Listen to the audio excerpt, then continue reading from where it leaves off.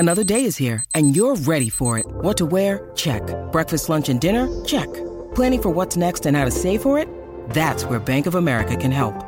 For your financial to-dos, Bank of America has experts ready to help get you closer to your goals. Get started at one of our local financial centers or 24/7 in our mobile banking app. Find a location near you at bankofamerica.com/talktous. What would you like the power to do? Mobile banking requires downloading the app and is only available for select devices. Message and data rates may apply. Bank of America N.A., member FDIC. When you need mealtime inspiration, it's worth shopping Kroger, where you'll find over 30,000 mouth-watering choices that excite your inner foodie. And no matter what tasty choice you make, you'll enjoy our everyday low prices, plus extra ways to save, like digital coupons worth over $600 each week. You can also save up to $1 off per gallon at the pump with fuel points. More savings and more inspiring flavors make shopping Kroger worth it every time. Kroger, fresh for everyone. Fuel restrictions apply. This podcast episode is brought to you by Coors Light. These days, everything is go, go, go. It's nonstop hustle all the time. Work, friends, family, expect you to be on 24/7. Well, sometimes you just need to reach for a Coors Light because it's made to chill. Coors Light is cold lagered, cold filtered, and cold packaged. It's as crisp and refreshing as the Colorado Rockies. It is literally made to chill. Coors Light is the one I choose when I need to unwind. So when you want to hit reset, reach for the beer that's made to chill. Get Coors Light in the new look delivered straight to your door with Drizzly or Instacart. Celebrate responsibly. Coors Brewing Company, Golden, Colorado. This is Greg Olson, inviting you to check out my new Blue Wire podcast, TE1, where I interview tight ends throughout the history of the NFL who have helped revolutionize the position. TE1 is presented by the Chevy Silverado. The Silverado is all about grit. It's strong and dependable, exactly like playing tight end. Just like the incredible players we sit down with on the podcast, the Chevy Silverado is in a league of its own. Strong, advanced, and dependable. Download TE1 today, wherever you listen to podcasts.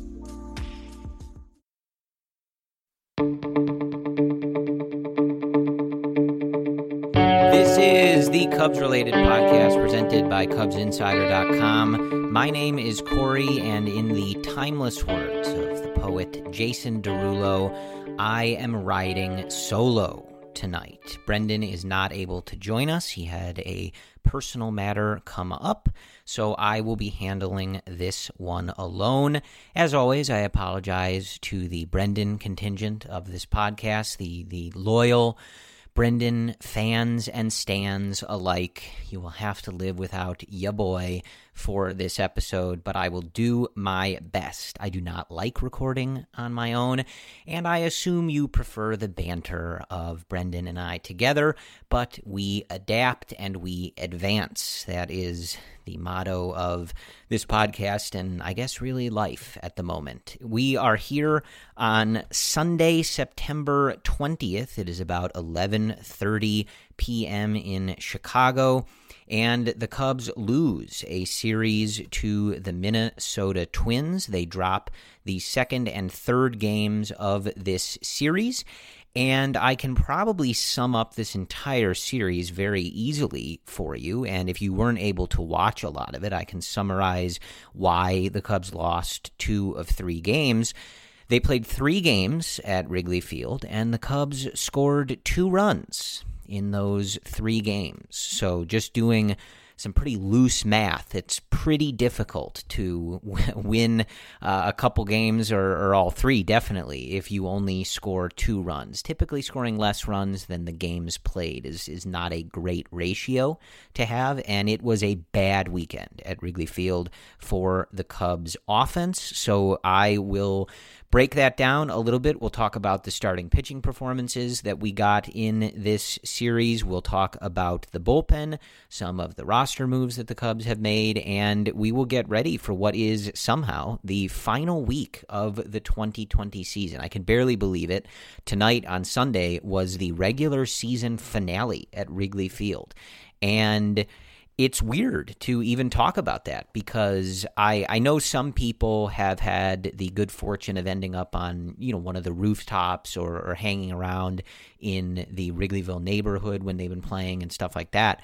I have not been able to make it onto one of the rooftops. I don't know someone that has tickets, or I'm certainly not spending what they were going for at the beginning of this whole process. I don't know what they're going for now, but it's just weird to have the regular season slate run out and not have been at Wrigley Field. As you guys know, I've been fortunate enough to have the season tickets and go to a lot of games, and to not be able to be there for any of it and to have the regular season schedule be done is weird. And I'm sure it's very weird for most of you listening. If you've gotten up on the rooftop, maybe that kind of quenched your thirst a little bit for Wrigley Field baseball for the summer. But yeah, I think for a lot of us, it's weird to know that there are no more regular season games at Wrigley Field, and we didn't get there, and we didn't get to, watch baseball at beautiful and historic Wrigley Field, as Pat Hughes would say. But that is life in 2020, so we will soldier on. And I will start with a quick breakdown of these few games against the Twins. Again, as always, just to sort of set the table here, especially when I'm going to be talking to myself for the duration of this podcast. It's easier to sort of just lay some of these things out there, and then you guys can go back and reference as you will. But on Friday, it was the Cubs' lone win in the series, and it was a pretty simple game. It was 1-0. The Cubs won behind the arm of Kyle Hendricks, who went 8, and Jeremy Jeffress gets the save. The Cubs scored their run in the bottom of the first inning on a Wilson Contreras RBI single to score Anthony Rizzo, and that was it for the rest of the game. 3 hits aside, 3 for the Twins, 3 for the Cubs, no errors on either side, and a 1-0 win. And I was sort of describing it to some friends on Friday night that weren't able to watch the game. And I don't know about you guys watching the game, but it was one of those weird 1-0 games where it didn't really feel that close. Like, obviously when it's 1-0, the Twins are technically always threatening, but it didn't really feel that tense of a game for being 1-0 and for the Cubs offense also doing nothing in addition to the Twins offense. It didn't really feel that stressful of a game. It kind of just felt like, yeah, Hendricks is rolling along, so we'll just win this one. Kyle Hendricks goes 8 innings in this game, 3 hits, no earned runs, 1 walk, and 10 strikeouts. His season ERA now sitting at 2.93. He is not going to be in that conversation that is a pretty sizable conversation. Some guys putting together a really good season, Yu Darvish among them, though his chances take a bit of a hit on Sunday night, unfortunately, which I'll get to in a second. So Kyle Hendricks isn't going to be in that group because some of these guys have an ERA sitting under 2 or around 2, but Hendricks is having a spectacular season, and especially at Wrigley Field, he is as good as anybody in the game when he is on that mound at the friendly confines. He improves to 6-4. Not a lot more can be said about Kyle. He was fantastic on Friday night, especially against this Minnesota Twins lineup. And Jeremy Jeffress came on and got the save. He did walk a couple guys, a little dicey. The command hasn't been there. So, we've been kind of tracking the Craig Kimbrell process, and that, Jeffress has looked a little shakier than he did in the beginning of the year. He still got the job done, so that's what he's done all year, and we give him major props for that. His 8th save of the season, an incredible signing that has been for the Cubs. Jeremy Jeffress has stepped up in a big, big way, and there's a bit of news that I will get to probably right out of the jump when I finish with this regarding Rowan Wick that makes Jeremy Jeffress, having been this good, all that much more important, and Craig Kimbrell progressing the way that he has, all that much more important. So that was the story on Friday night. Again, 1-0. Hendricks over Rich Hill. On Saturday, this was a close one for about 6 innings, and then the Twins broke it open against Alec Mills and the Cubs bullpen. Mills goes 6 innings, allows 6 hits, 4 earned, 1 walk, and 7 strikeouts. It was a pretty good outing for Alec Mills. He just got bit by the home run ball. 2 home runs allowed in this game to Rosario and Miguel Sano, and that was pretty much the story. It was otherwise a good outing, but yeah, that home run for Sano in the 7th off of Mills And then Donaldson would hit one in the ninth, but that was off of Dan Winkler.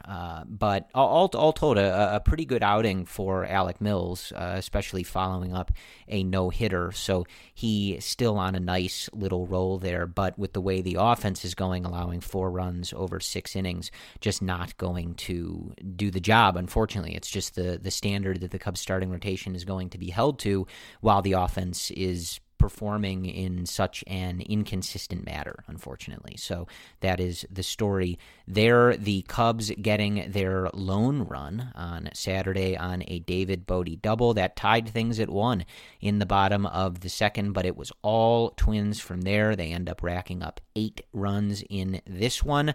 Again, 4 of them being charged to Alec Mills, 1 of them being charged to Dan Winkler, and then we have a couple that were unearned in this one, not charged to Osich, but he was on the mound when 3 of them come across the plate. So that was the story. 5 hits for the Cubs offense, just not a good weekend at all for them, and it was somehow worse on Sunday night. The Cubs losing 4-0 to the Twins on Sunday Night Baseball, and Yu Darvish was pretty good in this game. He gets bit in the first couple innings, allowing 2 runs, but he pitched himself out of some major jams in this one to keep it there and really had settled down until the 7th inning, but then Max Kepler got him on a breaking ball that he hit quite well in the 7th, and that put it at 4. And even when it was 2-0, it felt like it was going to be difficult for this Cubs offense where they are at this particular moment to come back in this one. And then when Kepler hit the home run, it really felt like this game was over. The Cubs do not very much against Javi's brother-in-law, Jose Berrios, who goes 6 innings, 4 hits, no earned runs, 1 walk, and 4 strikeouts. The final line on Darvish was 6 innings, 9 hits, 4 earned, 1 walk, and 9 strikeouts. His season ERA sits at 2.22, but given the ERAs of guys like Corbin Burns on the Brewers, Trevor Bauer on the Reds, and Jacob deGrom on the Mets, he's still going to have another start in there, but unless all of those guys have kind of a blow-up outing, that may have been the kind of death blow for Darvish winning the Cy Young. It's unfortunate that that is the case because a 2.22 ERA, his K-to-walk ratio, he's got 7 wins, even though we don't like to put too much importance on that. And if you are, I think normally this is something you might look at for MVP voting rather than Cy Young voting, but he's been huge for the Cubs. So, I don't know if he would get a little more weight for that. You could probably make that argument to some of the other guys, but a huge reason that the Cubs obviously are in first place with the way that their offense has been, the amount of injuries that they've had to their starting pitching staff, is Yu Darvish.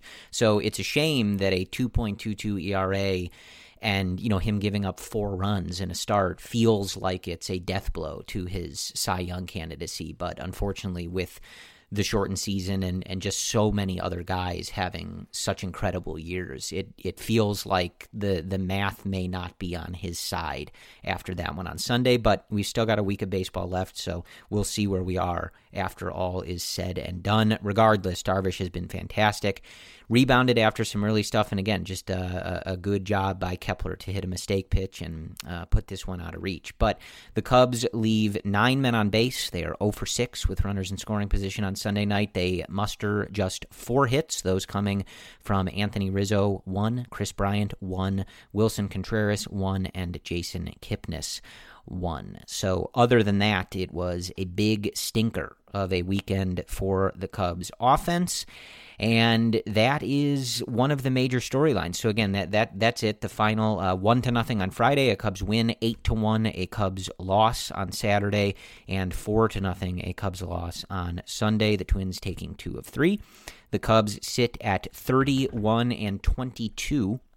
Coming out of this series. Of course, they are still in first place in the National League Central Division, and as I speak to you right now, again at 11:30-ish in Chicago on Sunday night, they have a 3.5-game lead over the St. Louis Cardinals, who are 26-24. They have a 4.5-game lead on both Cincinnati and Milwaukee.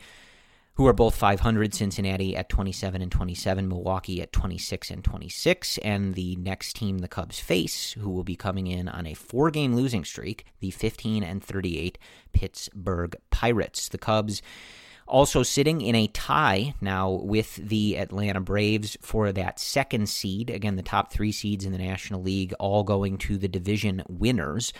No one, unless there's some sort of insane collapse, and even then I don't even know if it would matter. No one's going to catch the Dodgers, so they'll be the one. And the Braves and Cubs are tied as the division leaders for that second spot. So that is where things stand. If the season ended today, the Cubs would meet the Phillies in a 3-game series to start the playoffs. But, of course, we still have a week left. It is very tight in all of these races, so we'll see what happens over the course of this next week. So the first place I want to go is the bullpen, because I think the news there is pretty important, and unfortunately, it is rather bad news, and that news is that Rowan Wick is likely done for the season with an oblique injury, and David Ross saying it was pretty bad and would it was certainly possible that he was done for the year. And we've seen stuff with the obliques before, and it does take time to heal these things. Obviously, the severity and how, the rehab process goes, you never know. But we've seen these injuries before with guys, and it's very likely that his season is over. So that, I think, is how you have to operate at this point, and that's a blow. I don't think I need to tell you guys that. Rowan has been the anchor of this bullpen for the last 2 seasons, and especially with the way in 2019 the Kimbrel thing obviously didn't work out. And to start 2020, it wasn't working out, and you didn't know that Jeffress was going to step up in the manner that he did. Wick, being as solid and consistent as he has been over these last couple seasons, has been an enormous lift and change and development for this Cubs bullpen. And for Ross and Tommy Hotovy to not have him out there is bad. It's just not good. I mean, there's no way for me to sugarcoat that. Does it negate all the progress that we've made with this bullpen and the success that some of these other guys have had going on the 2020 season, and what we talked about in all these episodes where it felt like the Cubs were putting a group together and they had a good list of names and stuff like that? No, I still think that they'll be able to succeed with this bullpen. They add Andrew Chafin, so we'll see what he's able to bring. But anytime you lose one of your top arms in the bullpen, it's not good, and especially when it's a group like this that is not necessarily super well established in every one of these positions, and you're again, like kind of just sort of piecing it together day by day and hoping you're making that progress. This is a blow. There's no way for me to sugarcoat that. Now, Jose Quintana has been working back to get in this bullpen. Obviously, just with the way that he's had these injuries and the length of time remaining in the season and the playoffs, he's going to be in the bullpen. I think that's pretty definitive at this point. And him being able to come back, I think you're going to have to hope that he's able to have his stuff play up and he's able to bring you that consistency that he has over the years in a bullpen role. And especially with the lack of off days in these playoffs and just how volatile the playoffs and matchups and things like that can be, that could be a real weapon for the Cubs, a lefty reliever that can give you multiple innings and, hopefully is able to, again, have that fastball and that curveball combination play up a little bit coming out of the bullpen is hopefully something that maybe doesn't replace Rowan Wick. I don't know that I'm counting on Q to be a high-leverage reliever like Rowan Wick was, but if he can provide another option for David Ross to pitch to lefties, get out of jams, and again, maybe piggyback on some starts or give you multiple innings when you just need to burn some innings, hopefully that's what Q can provide, and that would be a welcome addition. So yeah, bad news on that front. It's just not what you want to hear. It was kind of out of nowhere, really. I didn't even know that we were worried about that, and then that news kind of came over the wire that yeah, he's out and maybe out for the year. So that stinks, guys. But again, that's kind of why we've been dialing into the bullpen since day one. They have been really, really good over the last several weeks, and you hope that a lot of these guys can step up now and continue stepping up. Guys like Ryan Tepera, who had a good outing on Sunday night, a clean inning with 2 strikeouts. Jason Adam, a clean inning on Sunday night with 1 strikeout. Chafin made his Cubs debut on Sunday night. He gave up 1 hit and a walk, but didn't surrender any runs, so we'll see what he's able to bring. And you just got to hope that the progress that Craig Kimbrel has made is going to be tested. That was pretty clear even before Rowan Wick got hurt, and it is a definite thing that's going to happen now that Rowan is probably done for the season. So buckle your seatbelts as far as the bullpen is concerned. But again, this is just the nature of the beast, and you have to kind of accept it and do your best to move on from it. Next, I would like to touch on the Kyle Schwarber situation on Sunday night. I don't want to make a big thing of this because I don't think it is a big thing. But basically, and we have not gotten, and we won't get, Kyle Schwarber basically confirmed this in his postgame quotes that I'll read, but David Ross said, I want to keep it in-house. But basically what happened was Kyle Schwarber was removed in the middle of Sunday night's game. He's not hurt. The broadcast crew asked David Ross point blank if he was hurt, and David Ross just said he's fine. So offering no explanation as to why he was taken out of the game. But if you were watching the game, at least to me, it was extremely obvious why he was taken out of the game. Jake Cave hit a triple in this game down the left field line. It took a weird bounce off of the left field wall, over Schwarber's head. So Schwarber was positioned to field it off the wall, and it caromed more aggressively than he had anticipated. But if I'm being blunt with all of you, and I think you would like me to be, he dogged it after the ball. He lazily, walked or jogged after it, and a triple down the left field line at Wrigley is hard. And you have a pitcher on the mound who's trying to win a Cy Young. It ended up being an earned run that came across.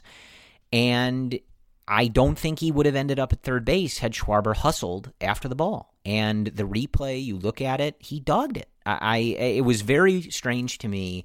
On the broadcast, Alex Rodriguez and Matt Vasgersian were perplexed as to why Kyle Schwarber was out of the game. They could not fathom why he was taken out of the game. Even really when they were watching the replay of this play, they were like, well, I guess this is it. But, it was just so obvious to me that was what it was because he dogged it, frankly. Like, that's what I honestly believe.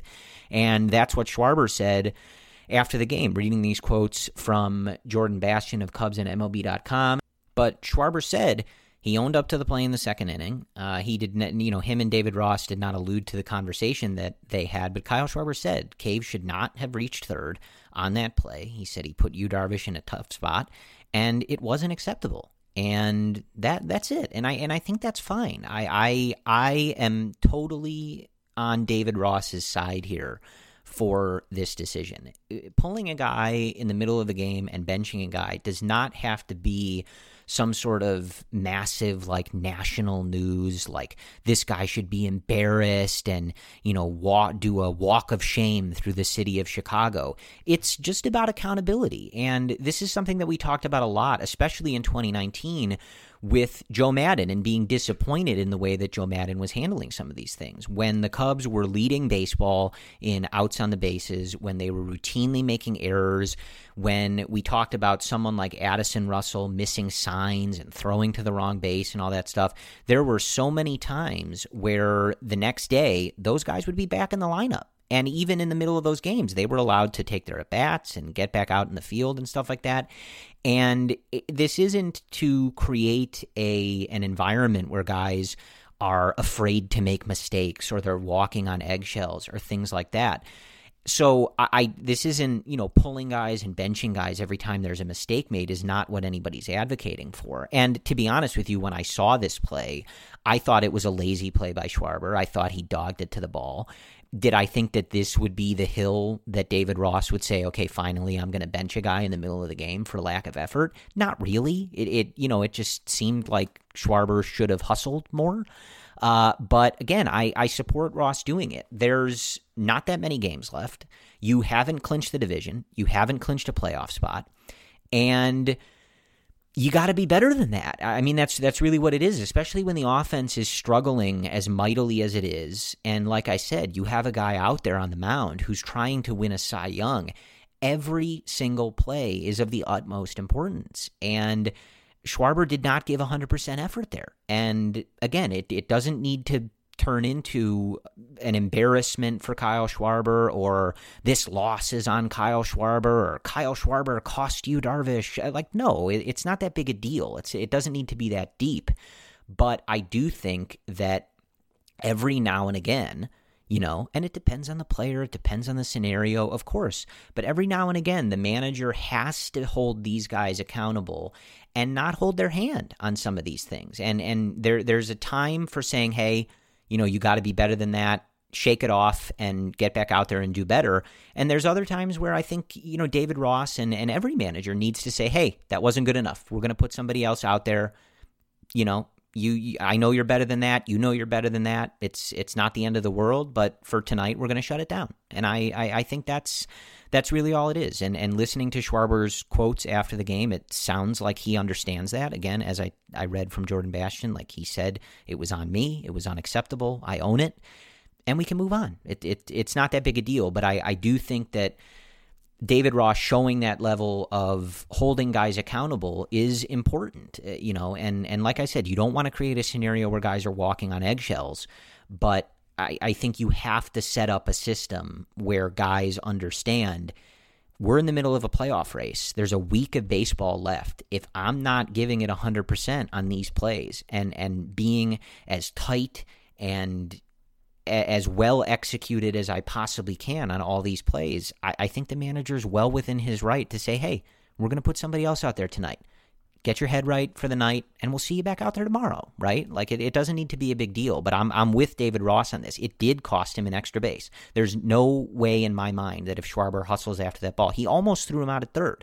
So if he hustles after the ball on the bounce, he would have thrown him out. It looked pretty simply like after the bounce, Kyle assumed it was a double and figured he would turn around, pick the ball up, throw it in. And Cave kept running, and it bit him. Again, not that big a deal, but I'm with Ross on this one. I think holding these guys accountable is what you need. And again, it's something that we were pretty specifically, and I think a lot of the fan base was specifically asking for from Joe Maddon in 2019. And I think one of the reasons why the Cubs decided to move on is that it felt like the team wasn't being held accountable, and they kind of acted like they weren't being held accountable. There was so many sloppy mistakes on the bases and on defense that at a certain point, you're not like hoping that he benches the whole team, but it was just like, clearly these guys are not playing with the mindset that if they're not giving 100%, it's going to get them taken out of the game. And especially in situations like this against a good team like the Twins, when you haven't locked up anything as it relates to the playoffs, you got to be tighter than that. That's literally what it is. It needs to be more precise. It needs to be better than that, than what Schwarber gave tonight. And I'll be clear, is Schwarber the only one that makes mistakes like this? Like, was this the first mistake that ever was made like this by this team in 2020? Of course not. Right? Like, we've seen plenty of base running problems and stuff. So, you can certainly debate, like, was this, like I said, I didn't necessarily think this was the spot that Ross was going to pick to pull someone like this, but I'm fine that he did it. I think it's fine. So, Schwarber came back out. He noted after the game it was important not to sulk about it. He took a minute to sort of think about it, came back out, and they cut to him a lot. He was there cheering on his teammates. So I think it's a one-and-done situation. But I think it's a good thing, especially when we came into the season and the hiring with so many people, I think wrongfully, obviously, worrying that David Ross wouldn't be able to manage his friends and guys that he had played with.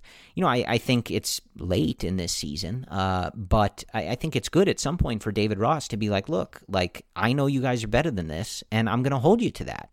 So that's my stance on this one. I don't know if all of you agree, but I think we can all agree that They dealt with it. Everybody seems on the same page about it. We turn the page to Monday and to this Pittsburgh series, and it definitely doesn't need to be a bigger thing than that.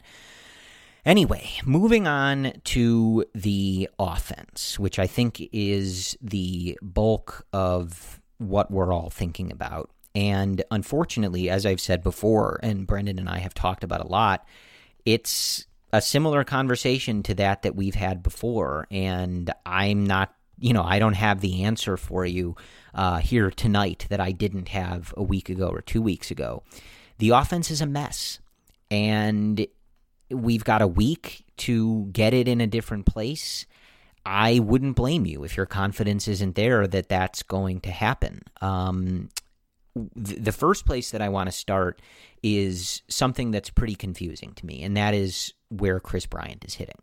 So on this podcast and in the history of this podcast, or if you follow Brendan or I on Twitter, you know that if we believe that Kris Bryant is healthy, we don't doubt his abilities. We know he has the potential to be a top hitter in this league. He's proven that for multiple years. He's not healthy.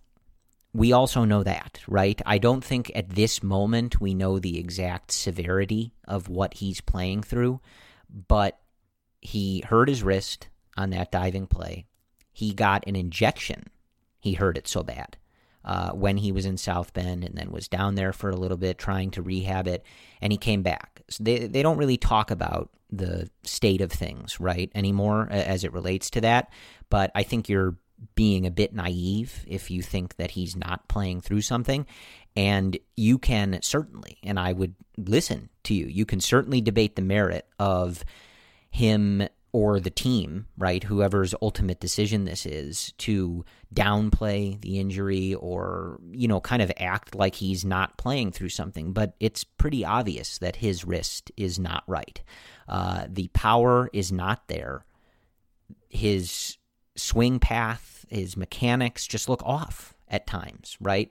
He's missing on pitches that he should be killing, and it just doesn't look right. And it's frustrating to me that they keep doing this, and we've talked about this so many times. I mean, I can't even fathom how many times you guys have listened to Brendan and I complain about the Cubs playing somebody when they are clearly playing through an injury that is affecting their performance, but the Cubs just ride it anyway.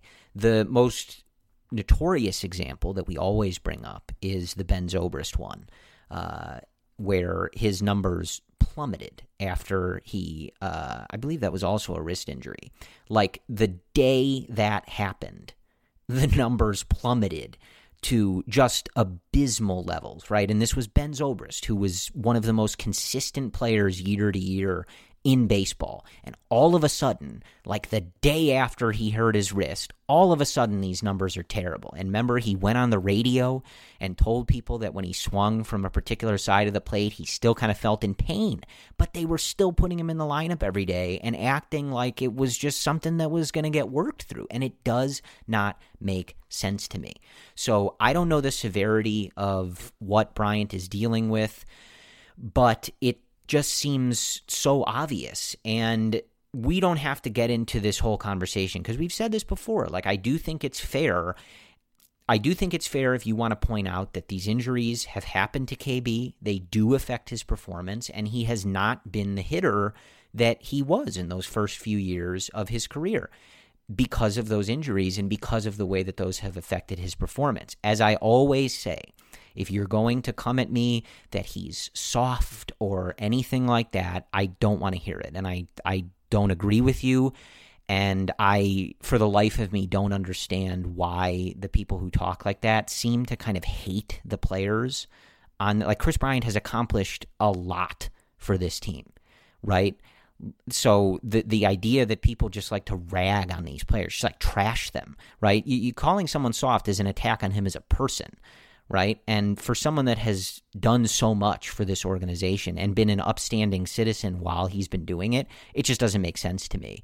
But I can't stop you from doing it, but don't bring it to me. That's all I'm telling you.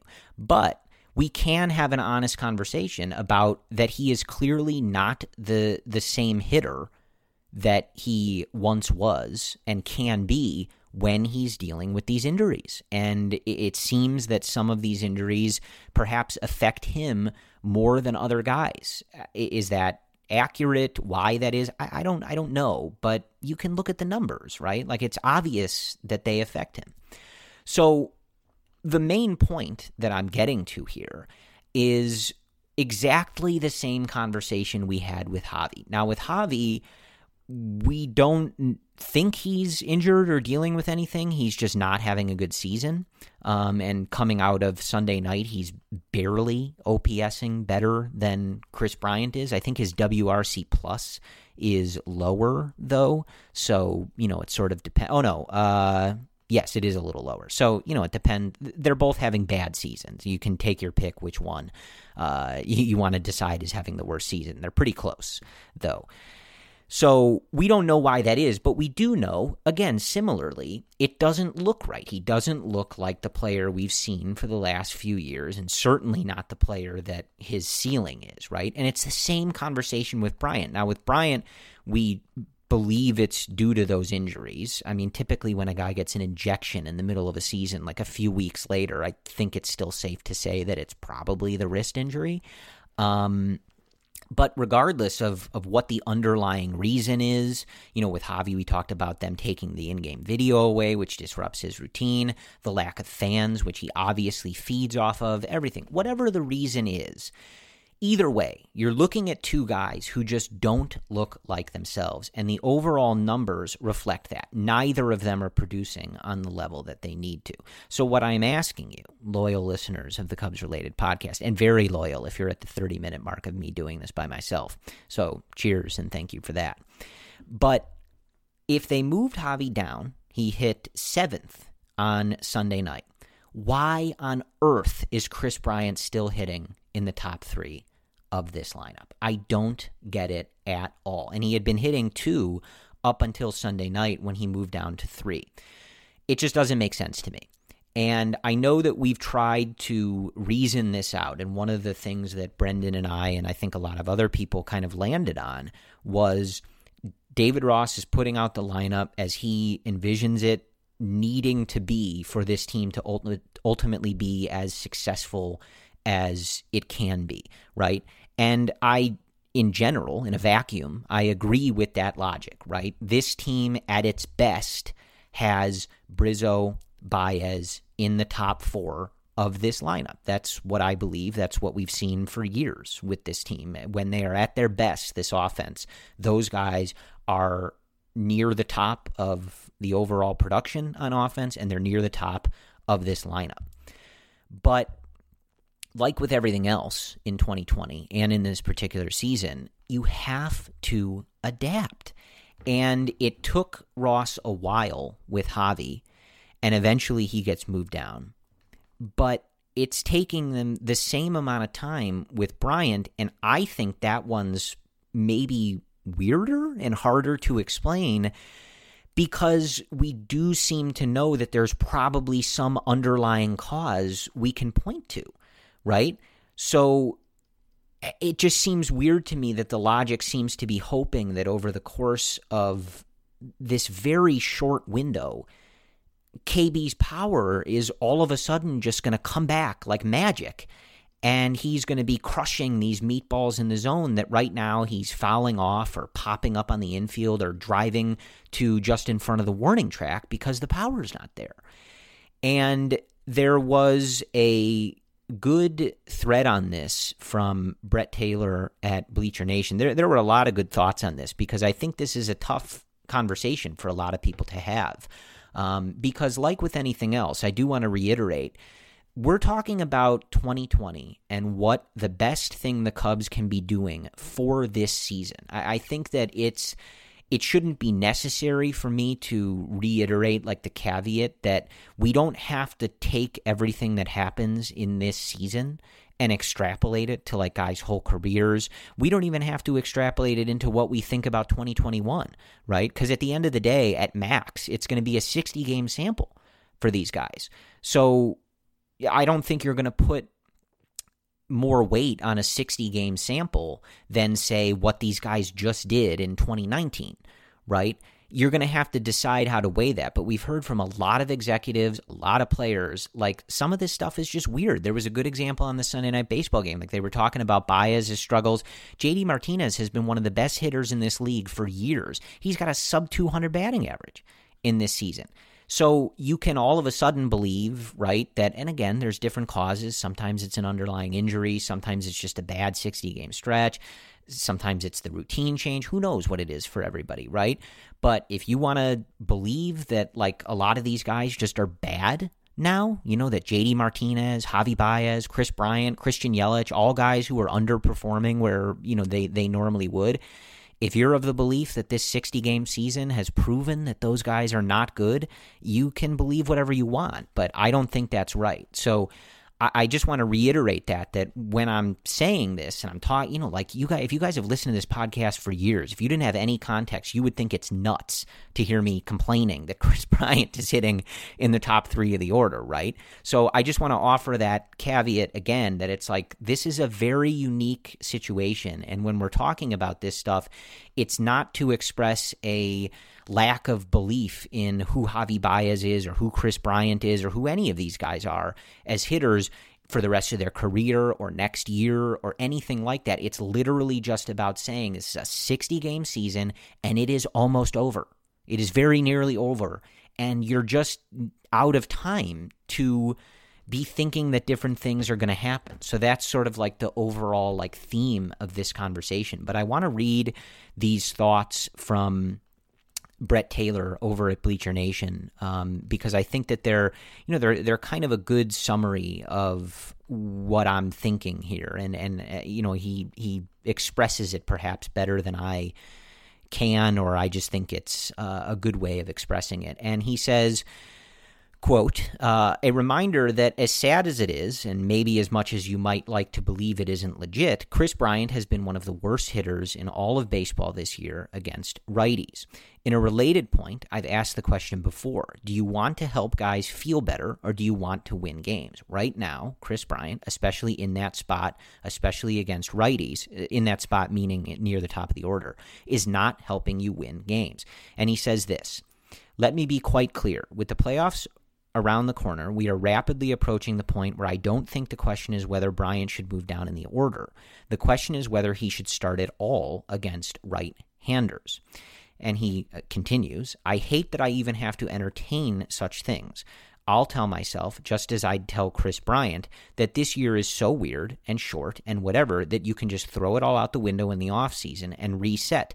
But right now is right now, and there's no time left. And I think that last line is the main point that I want to drive home.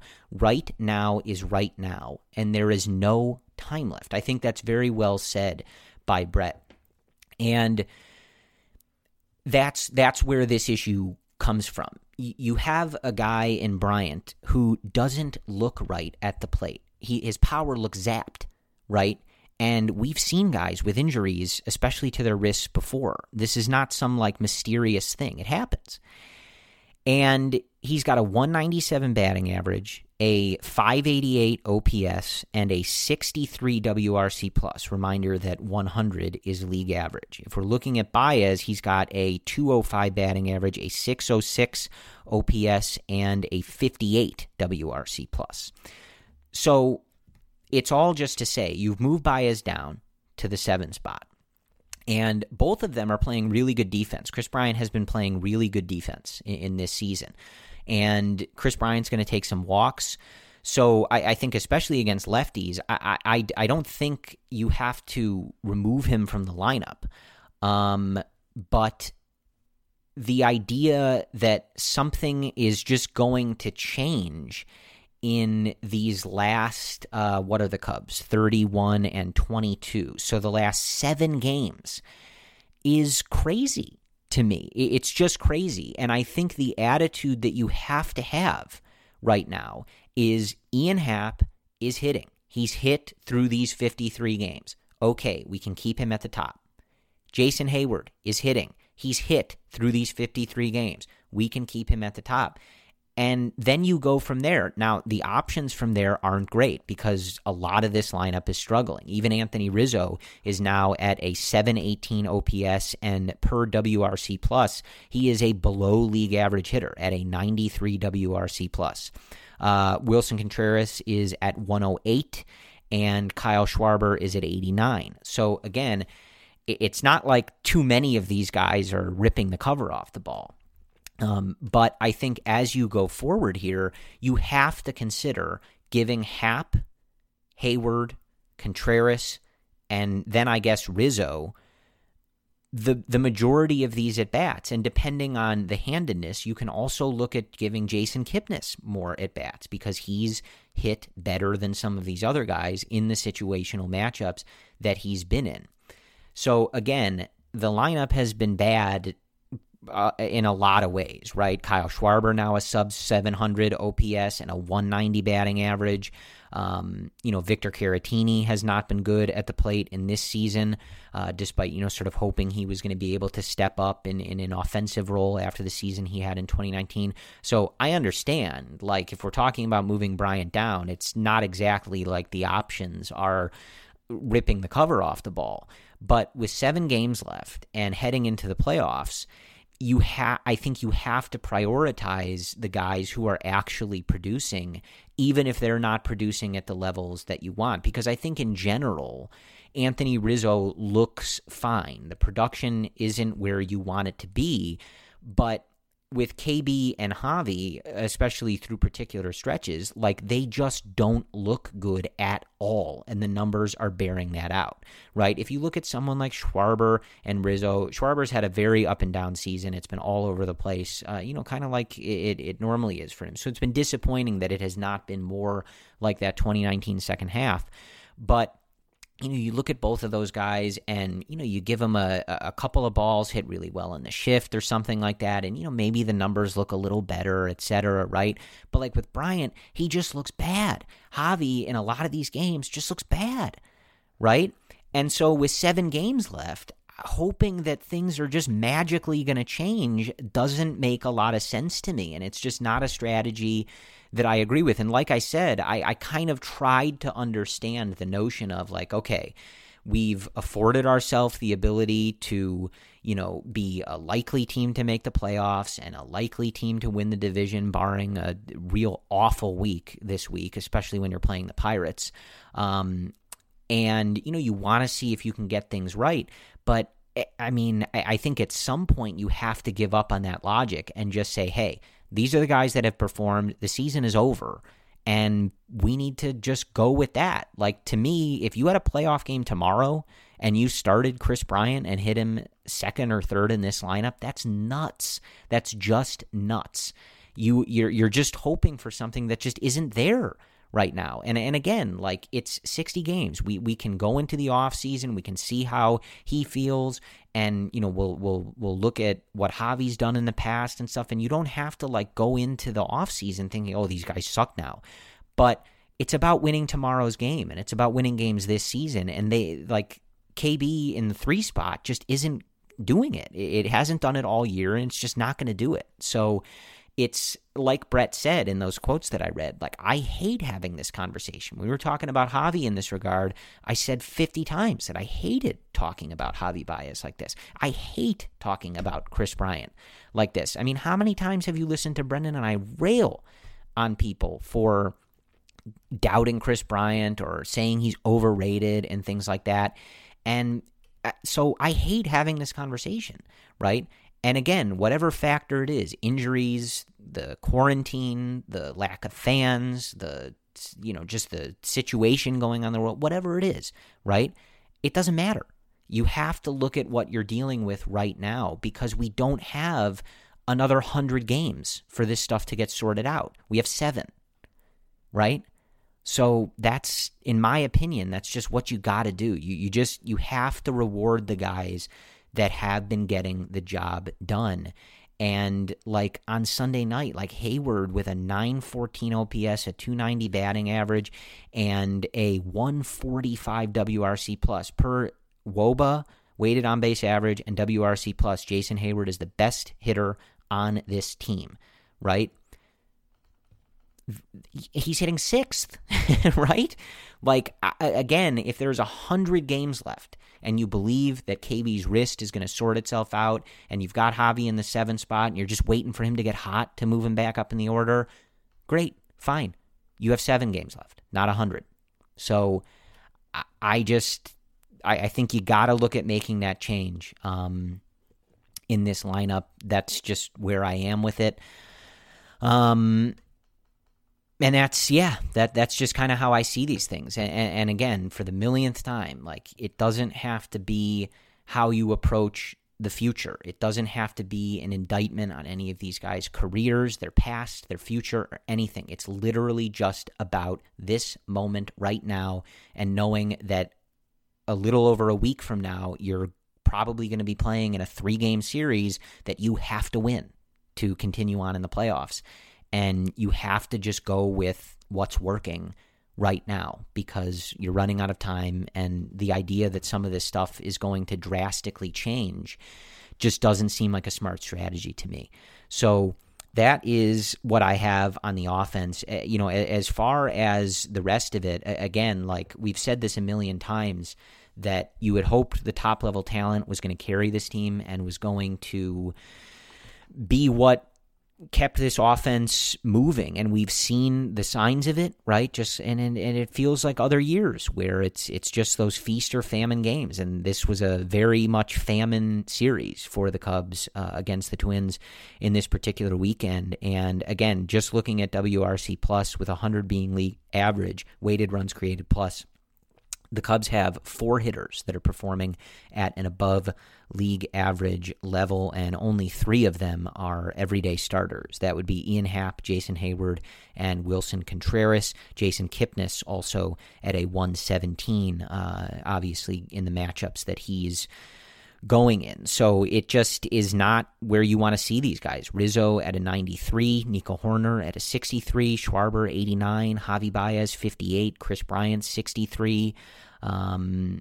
It's not what you want. I mean, there's no way to, similar to what I said about the Wick injury, I can't sugarcoat this. The offense has been abysmal in a lot of ways, but that's sort of why I think the lineup structuring, normally, as we've said a lot, like how you structure the order is sometimes a negligible difference, right?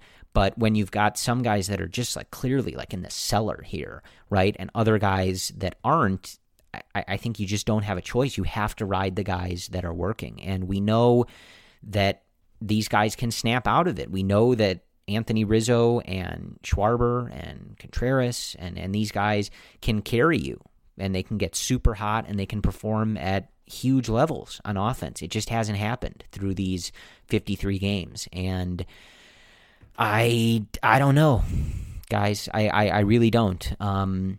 We'll get into what this offense looks like and what the future should hold for them just as a group, once the offseason comes around and it's time to look into that stuff. But for the moment, again, it's about getting the best out of what you can right now. And unfortunately, it's going to put a lot of pressure on this pitching staff. And that's just how it is. And the starters, for the most part, have really stepped up. And this wasn't as good of a series as we had seen, looking at some of those more recent series and really just a lot of the season. But you got 8 shutout innings with 10 strikeouts from Hendricks on Friday. You got 6 innings of 4-run ball with 7 strikeouts from Mills on Saturday. And you got 6 innings with 4 runs and 9 strikeouts from Darvish. Now, 4 runs each in those last couple games from those guys is not what you want to see. But this is, probably the Saturday and Sunday. I mean, this is one of the weaker performances overall that we've seen from this rotation in a good bit. And that's like, you should still be competitive in those games when your starters only they go 6 innings, they strike out a bunch of guys, and they only give up 4 runs, right? It's not where you want, and it's not the standard that this rotation has set really for the majority of this season. But for both of these games on Saturday and Sunday to feel like it was 50-0 because of the way this offense is, that's a lot of pressure on these guys. It's a lot of pressure on this rotation to be almost perfect. So it's just not what you want. And again, like, we've looked at how this bullpen has been over the last several weeks, and, they've been one of the better units in baseball collectively in terms of limiting runs and the job that they've done, certainly far better than they were in the beginning of the year. So it feels like, especially with the developments that the bullpen has made, and hopefully getting Q back, and you can see how they can overcome the loss of Rowan Wick, as it has felt for many weeks, and as it has felt really for years. Things are going to hinge on whether this offense gets hot at the right time, and I understand if you're not particularly confident in that after watching them this weekend and a lot of the way that the 2020 season has looked. So I wish I had a better answer for you, but that's really where it's going to hinge. If you want some level of confidence, right, it's that we just know some of these guys are better than this. I think, again, like I've offered a lot of thoughts on Bryant. I don't think that his wrist is magically going to get better in 7 days. But, someone like Rizzo, is better than a 718 OPS, right? So I think that over this last week, and especially in the playoffs, it's reasonable to hope that he gets hot and performs like he has for several years as one of the better hitters in baseball, right? We know that Schwarber can get hot. We know Contreras, who's been pretty good, acceptable, I guess, on the whole in the 2020 season. We know he can be better than that, and he can get hot, and he can have a monster of a weekend. We know that for Javi too, and for a good handful of these guys. So it's not as though the Cubs are struggling on offense in a sense where it's completely unrealistic to think that they can be better at all, right? Because they can. It's there. It's just, it's a short season, and you just sort of have to hope that catches fire at the right time. So that's unfortunately just where that is. So that's my thoughts on that. I know it's not the most inspiring conversation, but I just did not. You guys know this. I did not expect how poor some of the offensive performance has been from this team. And I think that can either be a source of pessimism for you, just because it hasn't happened through these 53 games, and maybe you don't expect it to happen over these last 7 or in the playoffs, or it can be a source of optimism because, again, Rizzo just isn't a 700 OPS guy, right?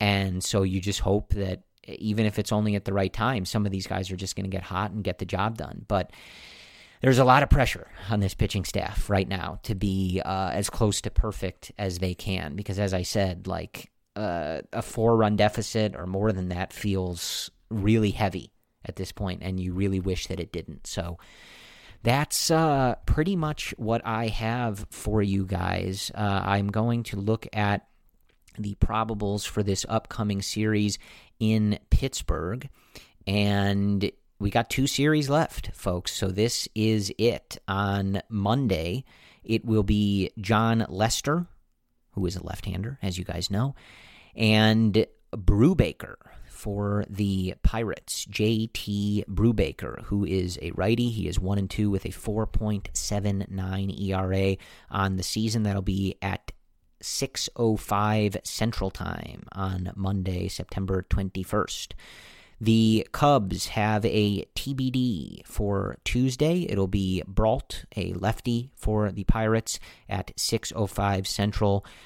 He is 1-3 with a 4.04 ERA on the season. On Wednesday, it'll be Kyle Hendricks, who is a righty, as you guys know, against Williams for the Pirates. Trevor Williams, who is a right-hander. He has a 6.70 ERA on the season and is 1-8. Again, those first 3 games all at 6:05 Central Time. And on Thursday, September 24th, it is a 12:35 Central Time start. So we get a day game in there, which is nice every now and again. And it is Alec Mills, who is a righty, as you guys know, against Chad Kuhl for the Pirates, who is a right-hander, 1-3 with a 5.03 ERA. So you've got 4 games against the Pirates, who have won 15 games all season. They are on a 4-game losing streak. They have They are 16 games back in the division. They are 1-9 in their last 10, and they are almost single-handedly responsible for keeping the Reds and the Cardinals afloat in this division race and maybe really even in this playoff race with the way that they have played. So it's pretty simple.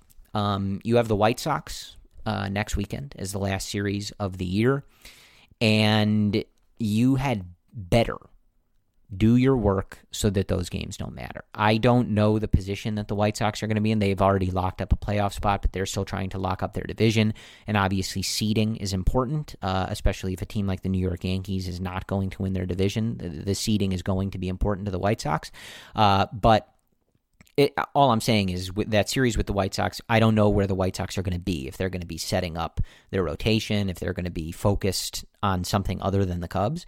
But either way, you should really try to avoid that series mattering because the White Sox have been one of the best teams in the league so far this year. So it's all just to say the Pirates have been terrible. They've been absolutely terrible. They're playing terrible, and if you can't get it done against them, you're going to deserve whatever happens, right? The Cubs are in a really good spot, obviously, to make the playoffs. They're in a good spot to win the division. They're 3.5 games up with only 7 to play. So, and again, I'm not, the Cardinals have only played 50 games. So I don't know how many they're going to end up playing or what their whole deal is because I just don't care about them, I guess. But either way, the Cubs have 7 games left. They have a 3.5 game lead, and you're playing quite literally one of the worst teams in the league who's just playing at a god-awful level. If you can't win the division with a 3.5 game lead and 7 games left with 4 of them being against the Pittsburgh Pirates, you're not going to deserve it. That's the plain and simple truth. So that is what I'm looking for in this series. The Cubs need to take care of business, plain and simple. We've gone through this in multiple of the last 2 seasons where the Cubs had a job to do in September and they didn't do it to varying degrees, right? 2019 is just a complete failure and a collapse. The 2018 team wins 95 games, but the Brewers are a game better, but they lose game 163 and then the wild card. So either way, both of those seasons just end in a complete mess. So they got to buck that trend. They have to show up. The slate is laid out for them to do that, and they need to take care of business. It's that simple. You're going in and you have the opportunity to take care of business against a terrible baseball team. And if you can't do it, they're going to deserve whatever their fate is. So that's how I feel, and I think that's how all of us should feel. This is put up or shut up time for this team.